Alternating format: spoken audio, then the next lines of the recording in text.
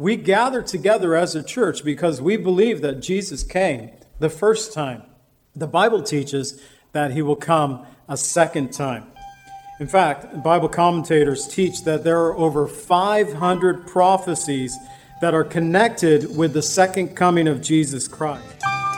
You're looking too far for that need you have inside. You're on a big merry-go-round and it's taking you for a ride. You've got to let go and let God.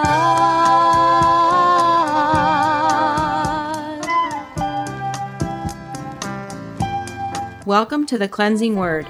We invite you to stay with us as Pastor John Pennell of Calvary Chapel, Lake Villa takes us through a verse-by-verse study from God's Word. Each Monday through Friday, we'll be airing messages to encourage you in your faith that you might grow in the knowledge of our Lord and Savior, Jesus Christ. I hope that you enjoy this broadcast, and I'll return at the close of this teaching to give you more information about our church and how you can obtain a copy of this message. Now here's Pastor John with today's message from God's Word. Do in your life, we can get rid of pain and get rid of strife. All you've got to do is let go and let God. Our points in this teaching that I have, knowing the time from Romans 13:11, we're going to look at the regathering of Israel into her land, the rapture of the church, the 7 years of tribulation, second coming of Christ, and a new heaven and a new earth. Father, I pray that you would be with us. And Lord, I realize that I'm attempting to give a lot of information in this message today.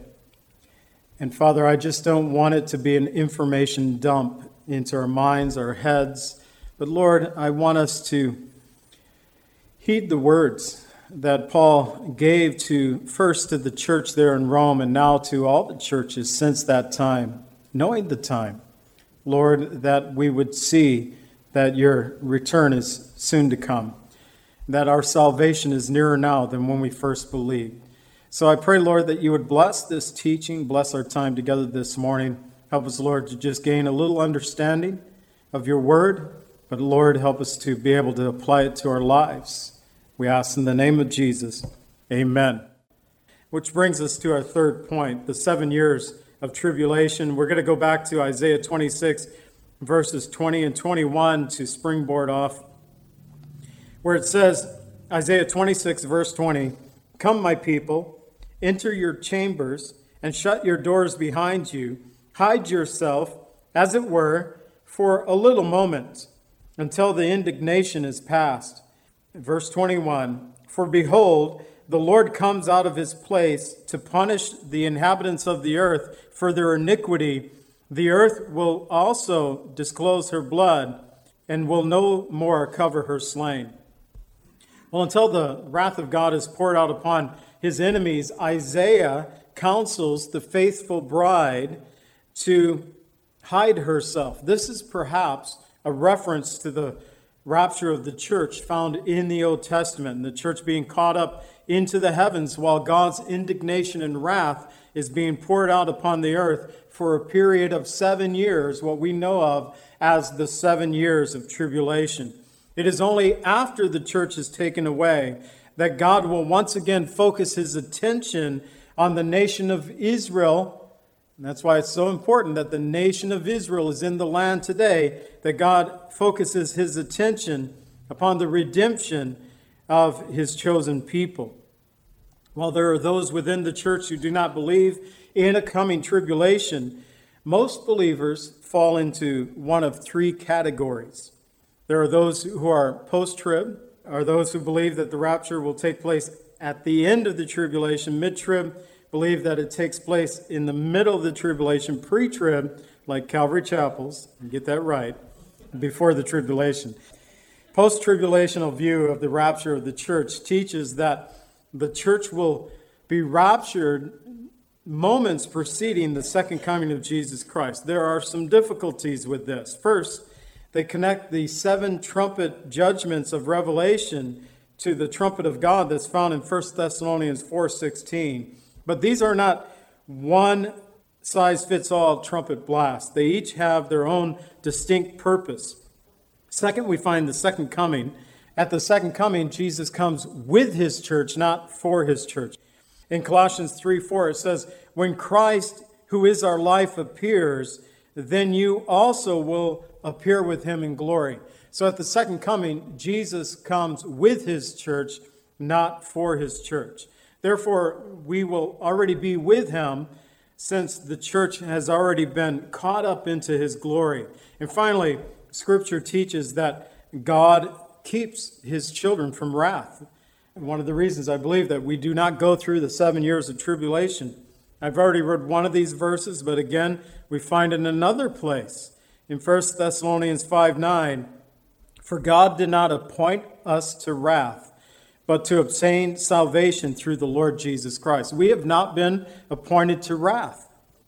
There's only one place in Scripture that refers to the Great Tribulation. About the 7 years of tribulation, we find that there's only one place. In Revelation 7:14, it says, "These are the ones who come out of the Great Tribulation and washed their robes and made themselves white in the blood of the Lamb." It's the only place in Scripture that it refers to the Great Tribulation. And yet, this is not referring to believers, but to those who are martyred during the tribulation for their faith in Jesus Christ, those who refuse to take the mark of the beast, the Antichrist, that number that we know, 666. And they will, in Revelation 6:10, cry out to the Lord, "How long, O Lord, holy and true, until you judge and avenge our blood on those who dwell on the earth?" These are vengeance-seeking believers who were killed because they would not take the mark upon their right hand or their forehead, but also they will serve the Lord day and night in the Lord's temple.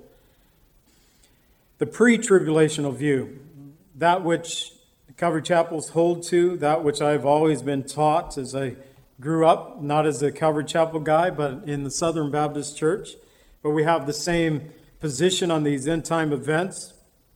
And I've always held to this, that the church will not go through the coming tribulation, but the Lord will take us out, harpazo, that Greek word to be snatched away or caught up. But also because of what Jesus said. In Luke 21:36, he says, "Watch therefore, and pray always that you may be counted worthy to escape all these things that will come to pass and to stand before the Son of God." We are to be praying to escape because Jesus said we should do so, that we would escape the coming judgment of God. In Daniel 9:27, it says, "And he shall confirm a covenant with many for 1 week, but in the middle of the week he shall bring an end to sacrifice and offering, and on the wing of abominations shall be one who makes desolate, even until the consummation, which is determined and poured out on the desolate." This speaks about a completion of the 7 years of tribulation before the second coming of Christ. At the end of that time, God's wrath will be poured out upon this world. The Lord Jesus Christ will return in power and great glory. And so in the coming 7 years tribulation, God will, during that time, he will pour out his wrath upon an unbelieving world. The second coming of Christ, and this one, there's so much that will take place. All I'm trying to do is to cover a little bit of the second coming of Christ. It precedes his millennial reign, 1,000-year reign upon the earth. I didn't really put any of that in my notes, but it is believed also at that time will be the great white throne judgment that Scripture talks about. Again, if you have another hour, we could get into these things. I didn't want to go that deep into it, but I wanted to hit some of these key points. The Bible teaches that the Lord Jesus Christ is coming again. We gather together as a church because we believe that Jesus came the first time. The Bible teaches that he will come a second time. In fact, Bible commentators teach that there are over 500 prophecies that are connected with the second coming of Jesus Christ. Isaiah 40 verses 10 and 11 says, "Behold, the Lord God shall come with a strong hand, and his arm shall rule for him. Behold, His reward is with him, and his work is before him. He will feed his flock like a shepherd. He will gather the lambs with his arms, carry them in his bosom, and gently lead those who are with the young. Now, Jesus' work upon the cross is behind him. That event took place at the Lord's first coming. But with his work behind him, Jesus says in Revelation 22:12, "Behold, I am coming quickly, and my reward is with me to give everyone according to his work." And again, Isaiah 62:11 teaches us, "Indeed, the Lord has proclaimed to the end of the world, say to the daughter of Zion," referring to Israel, "say to the daughter of Zion, surely your salvation is coming. Behold, his reward is with him, and his work is before him." Behold, his reward is with him. He is coming with the clouds, according to Revelation 1:7, "and every eye will see him, even those who pierced him," referring to the Jewish people, "even those who pierced him when he died upon the cross at the first coming. And all the tribes of the earth will mourn because of him.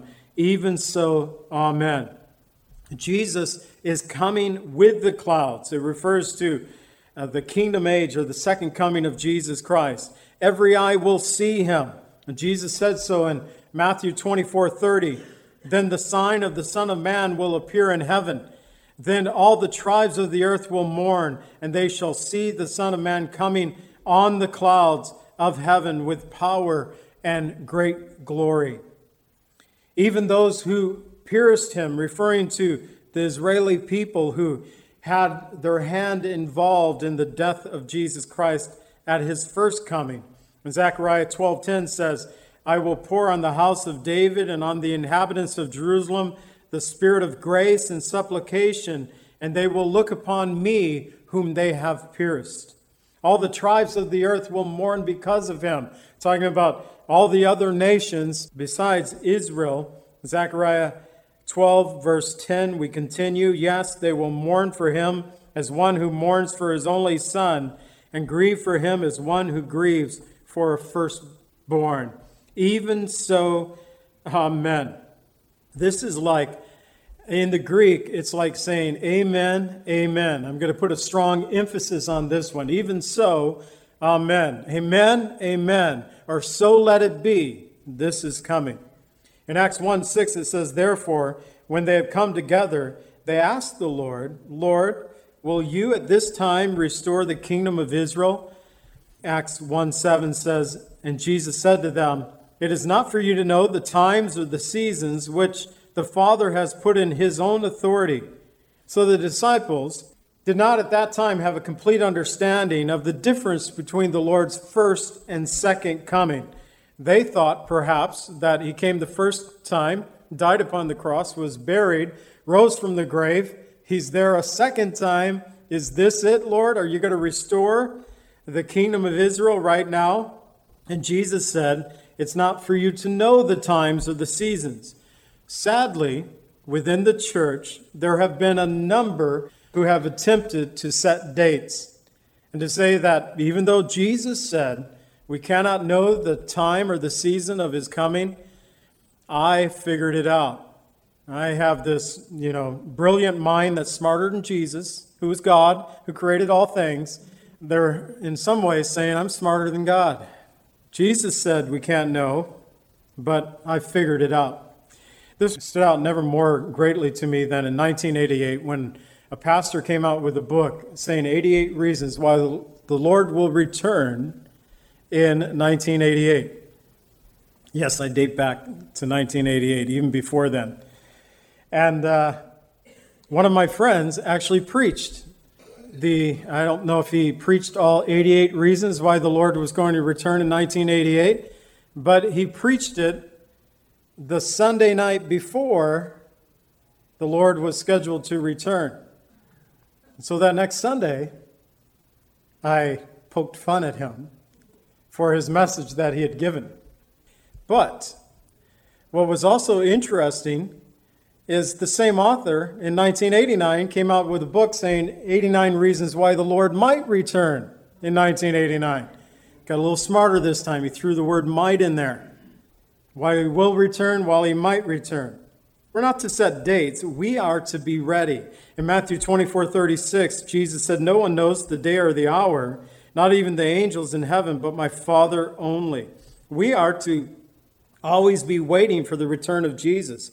We're not to worry about the dates. We're to live as if the Lord could return at any time. And this should naturally give us a spirit of evangelism, that we should be concerned for others, that they would come to faith in Jesus Christ as well. In Matthew 24:42 and 44, it says, "Watch therefore, for you do not know what hour your Lord is coming, but know this, that if the master of the house had known what hour the thief would come, he would have watched and not allowed his house to be broken into. Therefore, you also be ready, for the Son of Man is coming at an hour that you do not expect."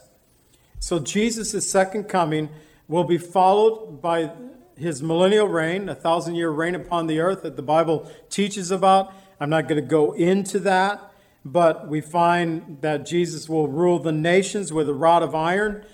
During the millennial reign, we read about this in some of the passages from Psalm 2:9, Revelation 2:27, Revelation 12:5, Revelation 19:15, all talk about Jesus ruling and reigning upon this earth. And even talks about at the end of the 1,000-year millennial, during that time, Satan will be locked in the abyss, but will be released once again. He will raise up an army against Christ. And one might think that a 1,000-year reign of Christ would not have anyone desiring to rebel against the Lord, but upon Satan's release at the end of the 1,000-year reign, it exposes the true condition of man's heart. It proves that even in a perfect world where Satan has been bound and locked away for 1,000 years, where Jesus is ruling in righteousness and justice, that man's problem is not his environment, it is a condition of the heart. In Jeremiah 17:9 and 10, it tells us, "The heart is deceitful above all things and desperately wicked. Who can know it?" In verse 10, "I, the Lord, search the heart. I test the mind, even to give every man according to his ways, according to the fruit of his doing." So the second coming of Jesus Christ will usher in the millennial reign of Christ. And then after that comes the new heaven and the new earth.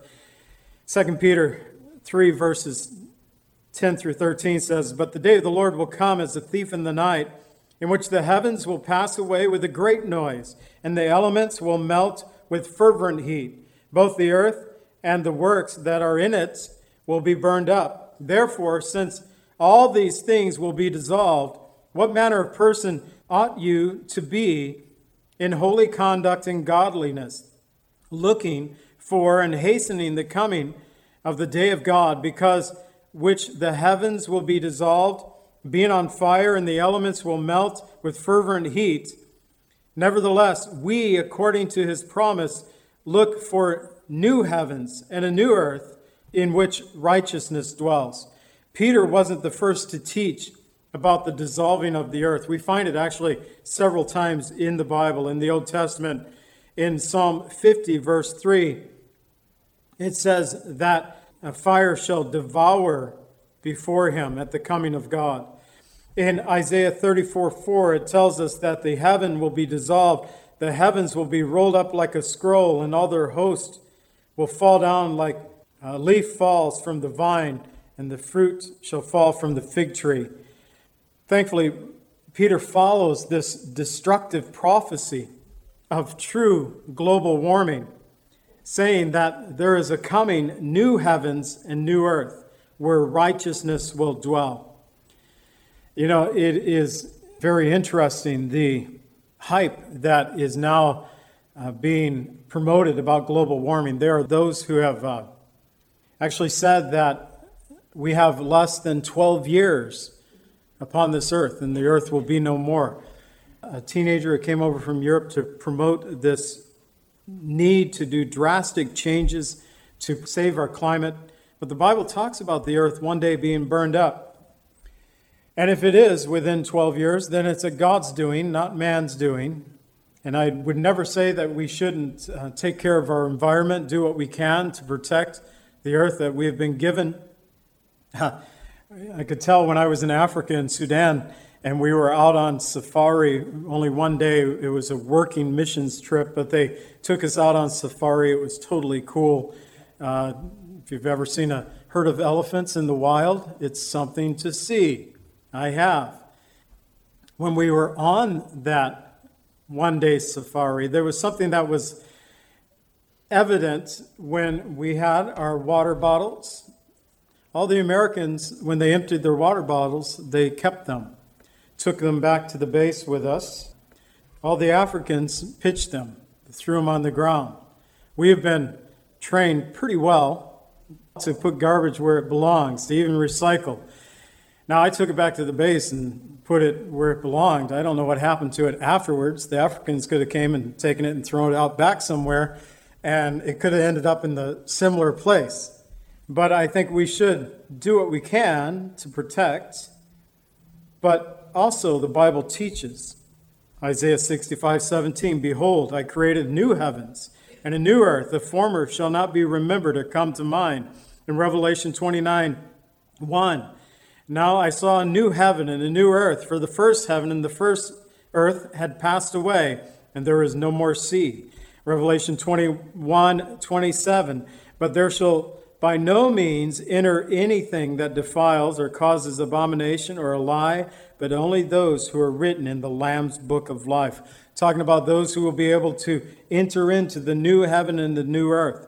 Only those whose names have been written in the Lamb's book of life. Only those who come to faith in Jesus Christ. Righteousness will dwell in the new heavens and the new earth because Jesus will be there. In Jeremiah 23 verses 5 and 6, "Behold, the days are coming, says the Lord, that I will raise to David a branch of righteousness. A king shall reign and prosper and execute judgment and righteousness in the earth. In his days, Judah will be saved. Israel will dwell safely. Now this is his name that he will be called, the Lord our righteousness." We are to be looking forward to a coming new heavens and a new earth. But most importantly, we're to be looking forward to the coming of our King, our Savior, Jesus Christ, the Lord, our righteousness, where righteousness will dwell in the coming new heavens and the new earth. So let's go back momentarily to Romans 13, verse 11 and verse 12. "And do this, knowing the time, that now it is high time to awake out of sleep, for our salvation is nearer now than when we first believed. The night is far spent, the day is at hand." One of the reasons I thought it'd be good to just knowing the time. At the end of every year, I'm not big on New Year's resolutions, partly because I've failed at every single one that I've ever tried to say that I'm going to keep. It doesn't work for me. If I end up doing something right in my life, it's probably not because I made a resolution to do so. It's just that God has been working in my heart to correct things. But at the close of every year, I do take time to reflect upon my life and consider the year that has passed and also look forward to. And as a pastor here at Calvary Chapel for 20 plus years now, when I reflect upon the future, I'm not just reflecting on my own future, but what will be the state and future of our own fellowship. I think it's good for us all to consider those things. How will we, knowing the time, how will we conduct ourselves? It's time, Paul said, to wake up out of our slumber.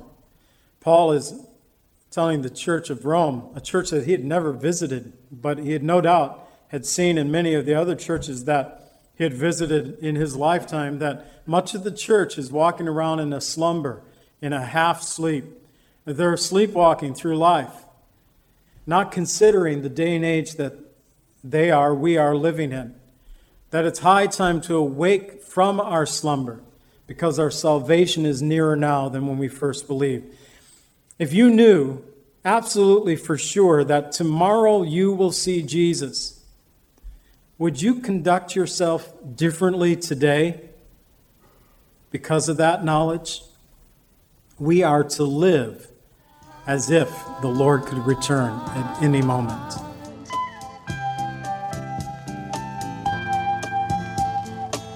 Calvary Chapel is a fellowship of believers in the Lordship of Jesus Christ. Our greatest desire is to know Christ and to be conformed into His image by the power of His Holy Spirit. If you would like more information about Calvary Chapel, or if you would like a copy of today's message, please contact us at 847-265-0646. That's 847-265-0646. Thank you so much for joining us today, and may the Lord richly bless you as you worship Him today.